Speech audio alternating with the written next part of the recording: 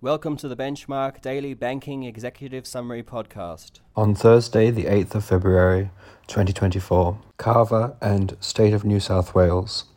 Court of Appeal of New South Wales.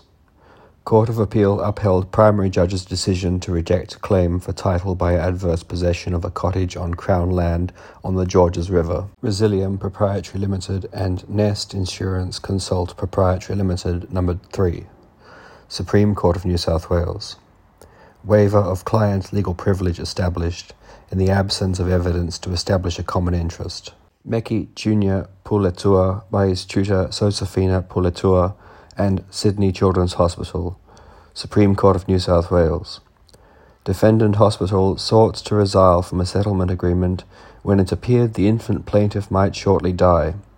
Orders made for an application to enforce the settlement agreement under Section 73 of the Civil Procedure Act 2005, New South Wales. Palmer and Magistrates Court of Queensland and Oars.